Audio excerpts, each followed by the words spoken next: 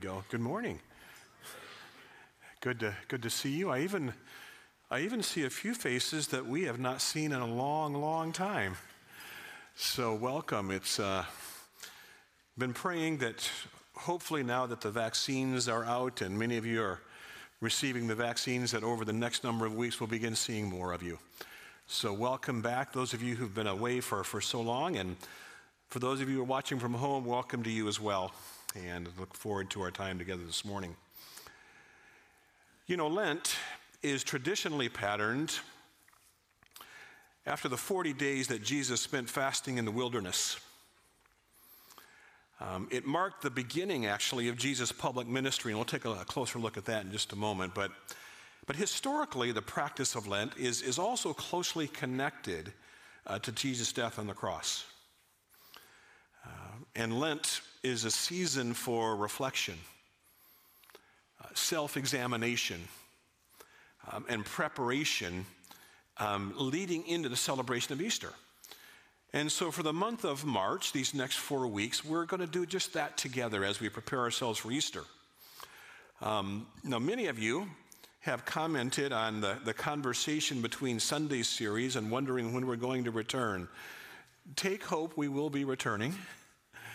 I've been encouraged by your response, and we'll return after Easter. But you know, there is spiritual value for us as a community experiencing seasons like Advent and Lent. And even though it may feel like an interruption, it's not really. In fact, the interruptions of life as we design it become part of the beauty and the discipline of the church calendar as we pause to pay attention to events and experiences that define us as followers of Christ. The interruptions are a good thing.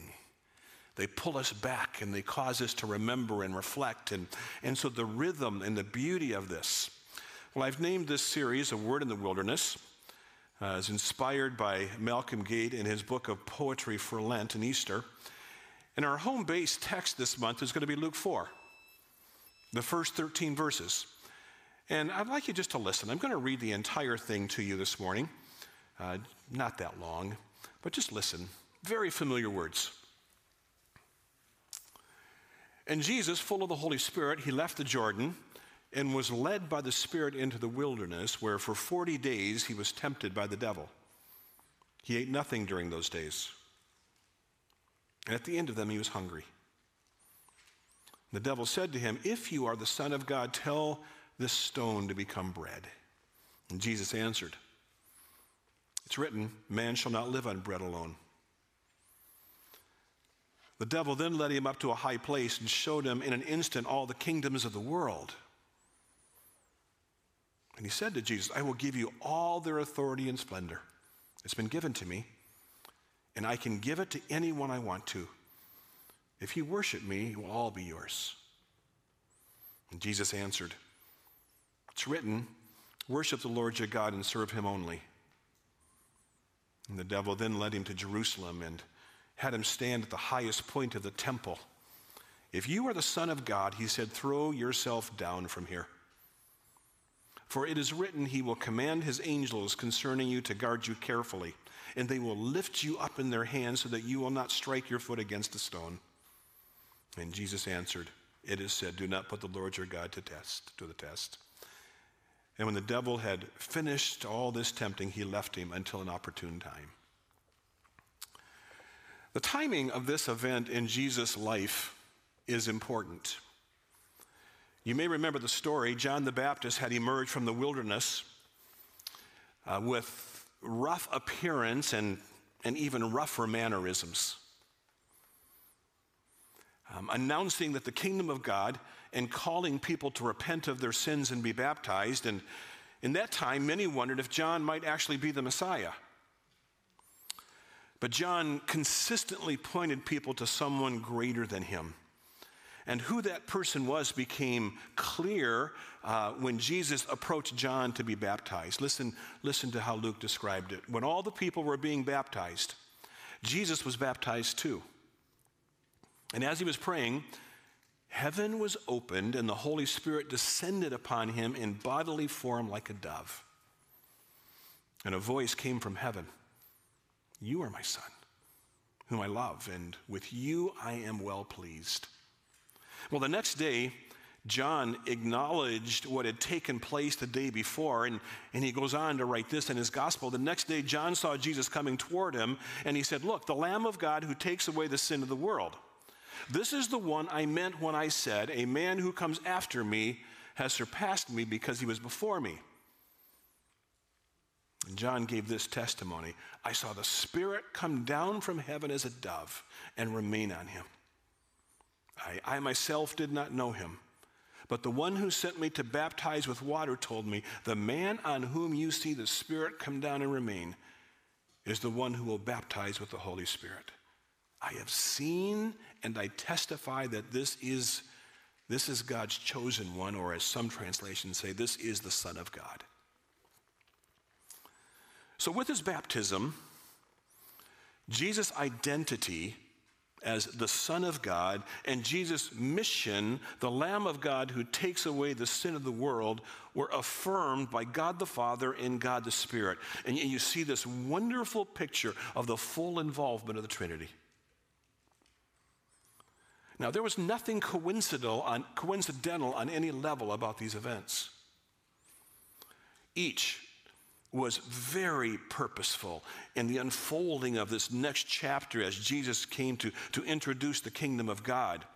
And right on the heels of Jesus' baptism, he was immediately led into the wilderness by the Spirit. And that's where we begin in verse 1. So Jesus, full of the Holy Spirit, he left the Jordan, and he was led by the Spirit into the wilderness. Now, Matthew, Mark, and Luke, all three describe Jesus as being led by the Spirit. That was a consistent message, that what was taking place was the prompting and the movement, the direction of the Spirit of God. But only Luke used this phrase, full of the Spirit. Only Luke described it in that unique way. This journey into the wilderness was not just arranged by the purposes of God, it was directed by the Spirit of God, and Jesus was walking in close dependence upon the Spirit. Verse 2, and where for 40 days he was tempted by the devil. He ate nothing during those days. At the end of them, he was hungry. Jesus would eat nothing for 40 days. Matthew and Mark provide a little bit more detail for us. Jesus lived among the wild animals and was attended to by angels during these 40 days. And hungry and weakened, Jesus was protected by the providence of God. And it was during this time, as Jesus grew weaker, that the devil tempted him. Well, today, what I'd like to do as an introduction to what we're going to see the next 2 or 3 weeks is I want to envision what was going on with Jesus' experience in the wilderness. What was unfolding as Jesus was led into the wilderness? It was very personal. It's obvious. Jesus was completely alone in the wilderness. This was a private experience. And it was very purposeful. Jesus was intentionally led there by the Spirit of God. You see, there was a defining necessity to what took place in the wilderness. A defining necessity. It's almost as if something needed to take place before Jesus' story could continue. And the wilderness provided the ideal place in time for that to happen. In his book, The Way of Jesus, Eugene Peterson captured what was this defining necessity. And he wrote this: the temptation clarified at the very outset the ways in which Jesus would do his work as the Messiah. Who he was needed no letters of reference. The Holy Spirit descending like a dove and alighting on him was verification enough. His qualifications needed no further endorsement. This is my beloved Son. It was definitive in that department. But how Jesus would go about his messianic work, this comprehensive reconciliation of all things, whether on heaven or earth, this salvation, This needs to be looked at closely, rigorously tested, and the stakes are high, eternally high. We give close attention to what is going on in the testing and tempting of Jesus, and note that the devil did not suggest that Jesus in any way renounce his calling. Turn back to something simpler, avoid responsibility, deny the validity of his baptism, or doubt the voice from heaven. The devil is content to leave the matters of the end result, the goal, the purpose, the grand work of salvation, uncontested. His tempting is devoted exclusively to the ways that are best suited to accomplish the end to which Jesus is the way. I think that's wonderfully insightful about what's to take place. So you see, from the very beginning of Jesus' ministry, two realities become equally clear. They stood in sharp contrast, Jesus' way and Satan's way. And we're going to see unfolded this contrast of the way of Jesus in moving his kingdom purposes forward. And that would center around the ways Jesus would serve and influence people, and the ways Jesus would use his authority and power. And during these weeks in Lent, you and I will examine closely how we live in our ways in light of Jesus' ways, because they're going to unfold in a uniquely powerful way. Well, two other important ideas I'd like to identify as we begin this study this morning. And the first idea is this: the place of the wilderness in our spiritual journey. We'll talk about that for a few moments. The place of the wilderness in our spiritual journey. In another well-known wilderness story in the Old Testament, after 40 years of wandering in the wilderness, the people of Israel stood on the threshold of leaving the wilderness to enter the promised land. And the wilderness had been a long, difficult season for them. An entire generation of people had died. And so standing on the threshold of the promised land was certainly an exciting time. They were moving toward the future, and moving toward the future with vision always is, it's an energizing time. But the challenges ahead were going to require deep dependence and courage. And so Moses called them to remember what they had learned in the wilderness. And it's recorded for us in Deuteronomy 8. And this is just a great passage talking about wilderness experiences. Verse 2. So remember how the Lord your God led you all the way in the wilderness these 40 years. And notice these next words: to humble and test you in order to know what was in your heart, whether or not you would keep his commands. You see, the wilderness exposes a lot about us. It's where we discover the truth about what is in our hearts, what we most love and what we most value. Where we learn, are we willing to obey God? Well, verse 3, he humbled you, causing you to hunger and then feeding you with manna, which neither you nor your ancestors had known, to teach you that man does not live on bread alone. It's the passage Jesus would later quote. But in every word that comes from the mouth of God. Your clothes did not wear out and your feet did not swell during these 40 days or 40 years. We learn humility in the wilderness. We learn to trust God's provision for us. And in verse 5, know then in your heart that as a man disciplines his son, so the Lord God disciplines you. In the wilderness, we learn we can survive. We can flourish. We can endure. We can trust God's love even when it's hard and painful. And so you look at those words in Deuteronomy and you realize there are some pretty important things to discover in the wilderness. Maybe things we discover in no other place. You see, the wilderness is a place where God speaks to us in a unique way, even when it's hard and painful. And maybe because it's in the wilderness, he has our full attention. And when we start to think about wilderness experiences, there are many ways into the wilderness. We find ourselves in the wilderness when our lives or our plans or our dreams are disrupted, sometimes derailed, and we're left to reflect upon the implications. Life kind of goes off the rails for all kinds of reasons. And it's not what we thought it would be or thought it would look like, and it's not what we had hoped for. And we have to back up and begin to ask some honest questions.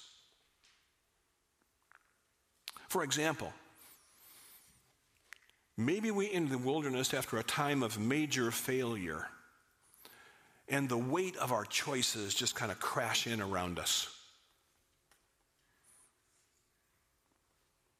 Or maybe we enter the wilderness with a stubborn physical or emotional condition that changes the course of our lives.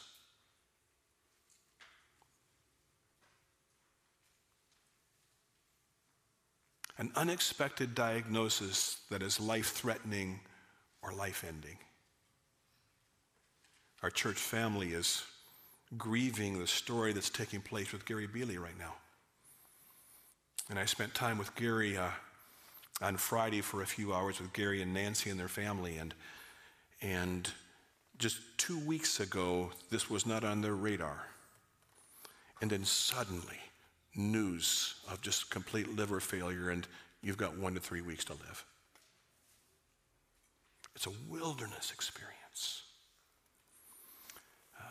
Maybe you're a student and you've worked hard throughout middle and high school and you've dreamed of attending a certain college, but you're not accepted.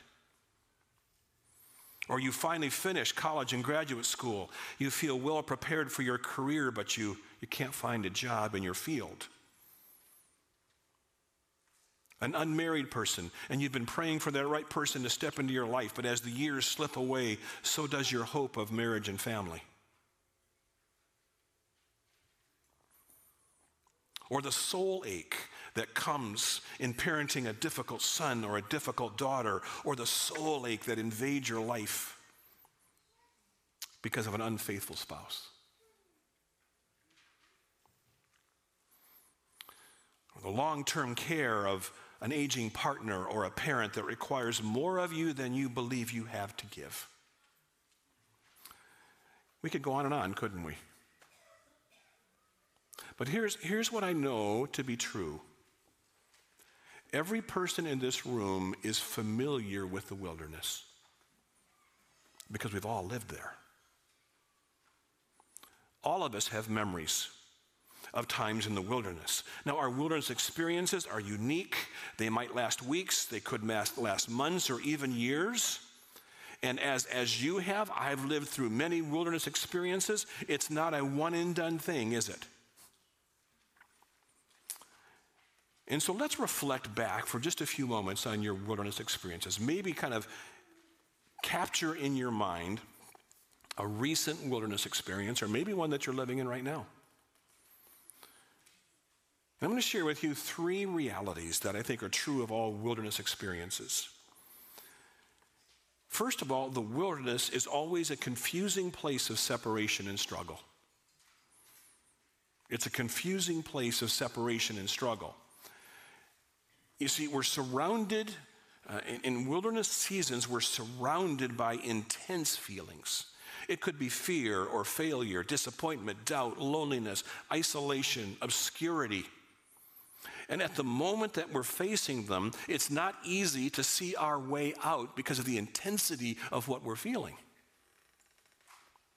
We can be suffocated.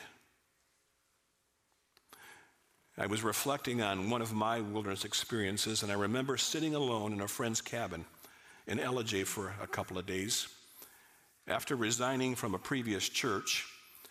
And for the first time in my professional career, I was completely separated from what I had done for 20 years. And I remember sitting there just confused and fearful, wondering if the life, the ministry I knew as a pastor was over. It's a time of separation. It's a type of confusion. Here's the second thing about wilderness experiences. It's where we learn to be alone with God and ourselves. It's where we learn to be alone. This may be the most important work of the wilderness. We find ourselves strangely alone with our thoughts and fears. And we're afraid of being alone. We work really hard at not being alone. And the noise and the busyness we surround ourselves with is the way we guard against being alone with our thoughts and our feelings. Well, the wilderness becomes a place of needed aloneness, needed isolation, needed solitude. It's not always physical in nature. It's not always that God places us in positions where we physically are completely alone. Some of you parents would relish that. It's not always physical, is it? More often than not, it's emotional. And we find ourselves feeling separated and isolated and alone, and it's a uniquely personal experience, and it's where we have to face the truth about ourselves. And we see sometimes with a disturbing clarity things like our ego, our sense of entitlement,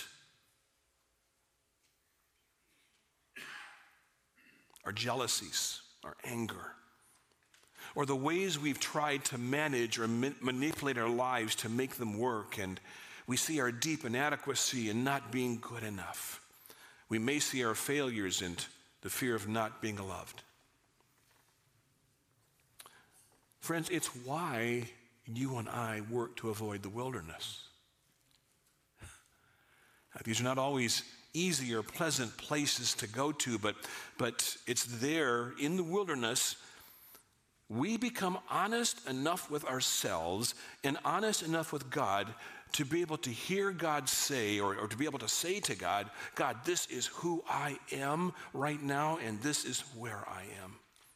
And we're able to name just the reality of where we are and how we see ourselves. And in these moments of raw honesty, we sense God's presence with us, and God just kind of invades the space, and even with our weaknesses and our insecurities, our possessiveness and grasping, even our sin and selfishness.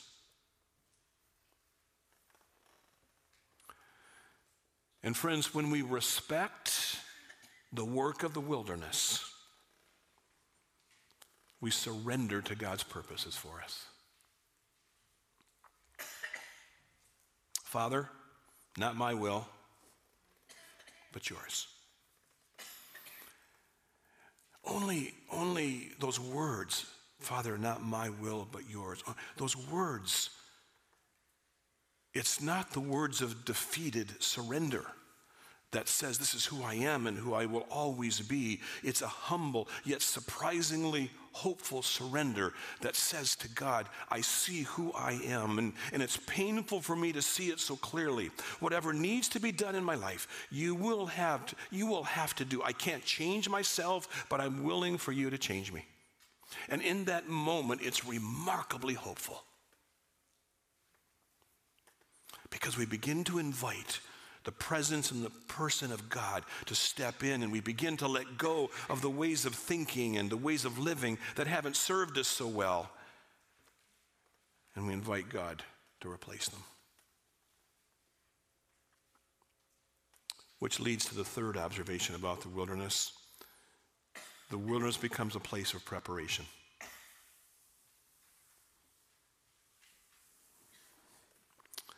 You see, in the wilderness, while it seems that God is withholding the very things we've come to depend upon other than Him, things like ministry or a career, success, prestige, being respected, life legacy, material things, financial security, friends, health, all the things that we've looked to kind of prop us up, and when they begin to fall away, we realize that God is preparing us for something we may not see yet. And as the distractions fade in importance, they are replaced with remarkable discernment and clarity. And now things like calling and obedience and resilience and trust and joy and thankfulness and faithfulness to Jesus become more clear to us and more guiding to us. The place of the wilderness in our spiritual journey. Maybe one of the finest things or places where the most remarkable formation takes place in us. But there's a second idea that I want you to see this morning as an introduction. And we're going to follow this track all the way through this month. We're going to look at Jesus' experience in the wilderness, and then we're going to compare it to something else, something maybe you've never thought about before. That Jesus' death on the cross was likely his most trying wilderness experience. The things we see in Jesus' wilderness experience at the beginning of his ministry, we again see around the time of his death in another wilderness experience. And so for the next few moments, I'm simply going to read to you.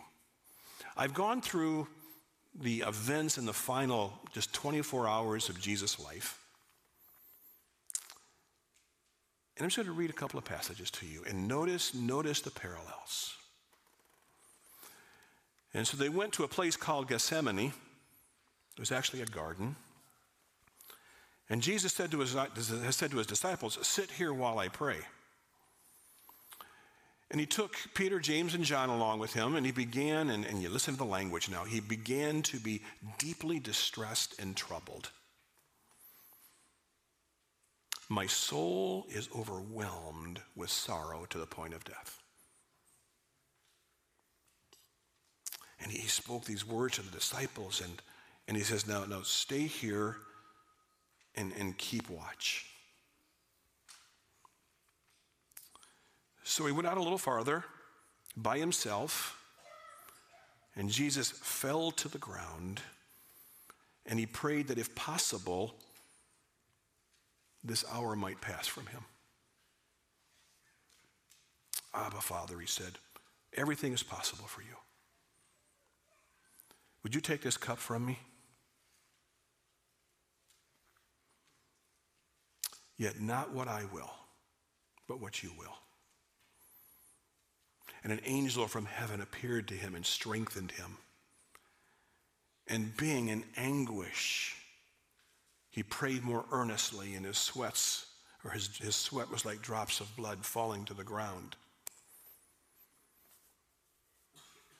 Then he returned to his disciples and found them sleeping. "Simon," he said to Peter, are you really asleep? Couldn't you keep watch for 1 hour? Watch and pray so that you will not fall into temptation. The spirit's willing, but the flesh is weak." And once more he went away and prayed the same thing in the same way. And when he came back, he again found them sleeping because their eyes were heavy. They didn't know what to say to him. Returning a third time, he said, "Are you still sleeping and resting? Enough. The hour has come. Look, the Son of Man is delivered into the hands of sinners, uniquely separated and alone." And then the story unfolds, and we read about the indignity of Jesus' trial, where who he was as a person was called into question and rejected. He was denied by Peter, one of his closest followers. And the sheer brutality and humiliation and aloneness of the crucifixion.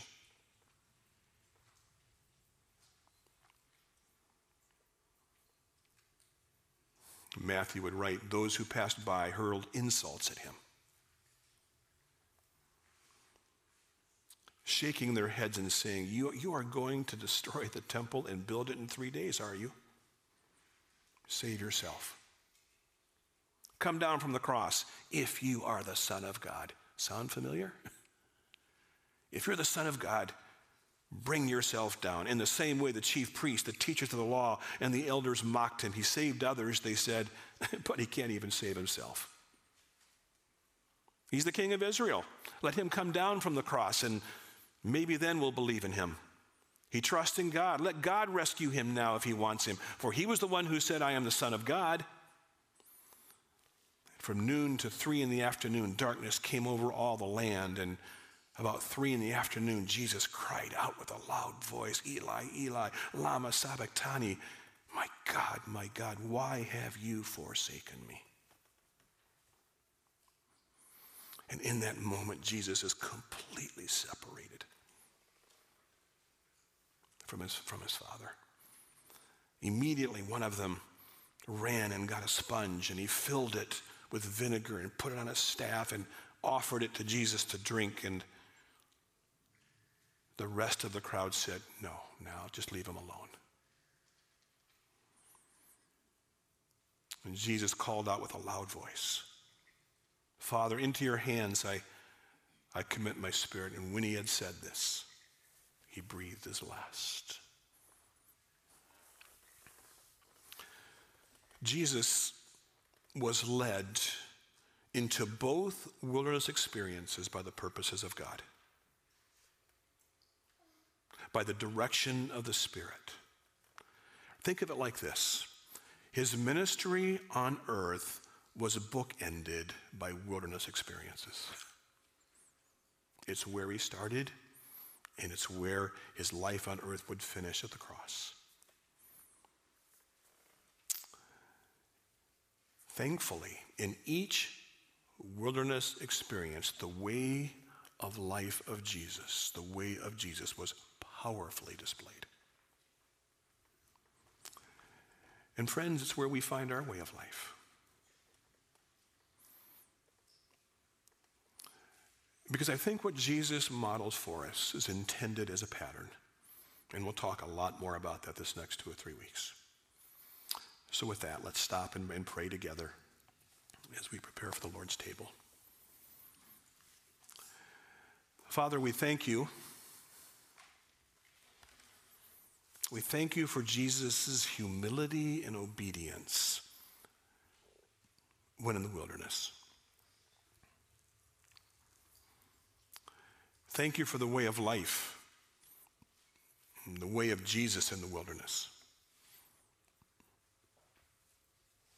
A pattern for us as we find ourselves in our wildernesses.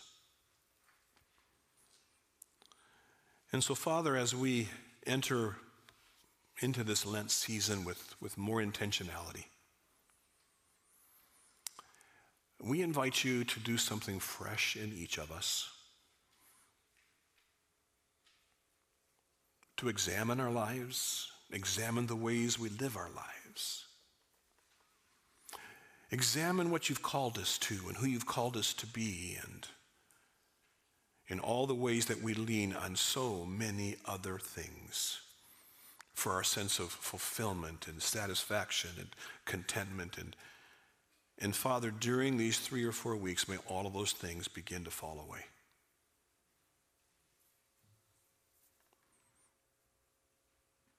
May we find our life in you. And in this season of wilderness, and for those of you who are in seasons of wilderness even as I speak, may this be a season that awakens us to life and to vitality and to fruitfulness. May it prepare us for things that even today we do not yet see in your purposes. So thanks, Father. Thanks for these divine interruptions in the rhythms and routines of our lives as we want to pay attention, as we prepare to come into Easter a month from now. And so, Father, we welcome your presence among us. In Jesus' name, amen.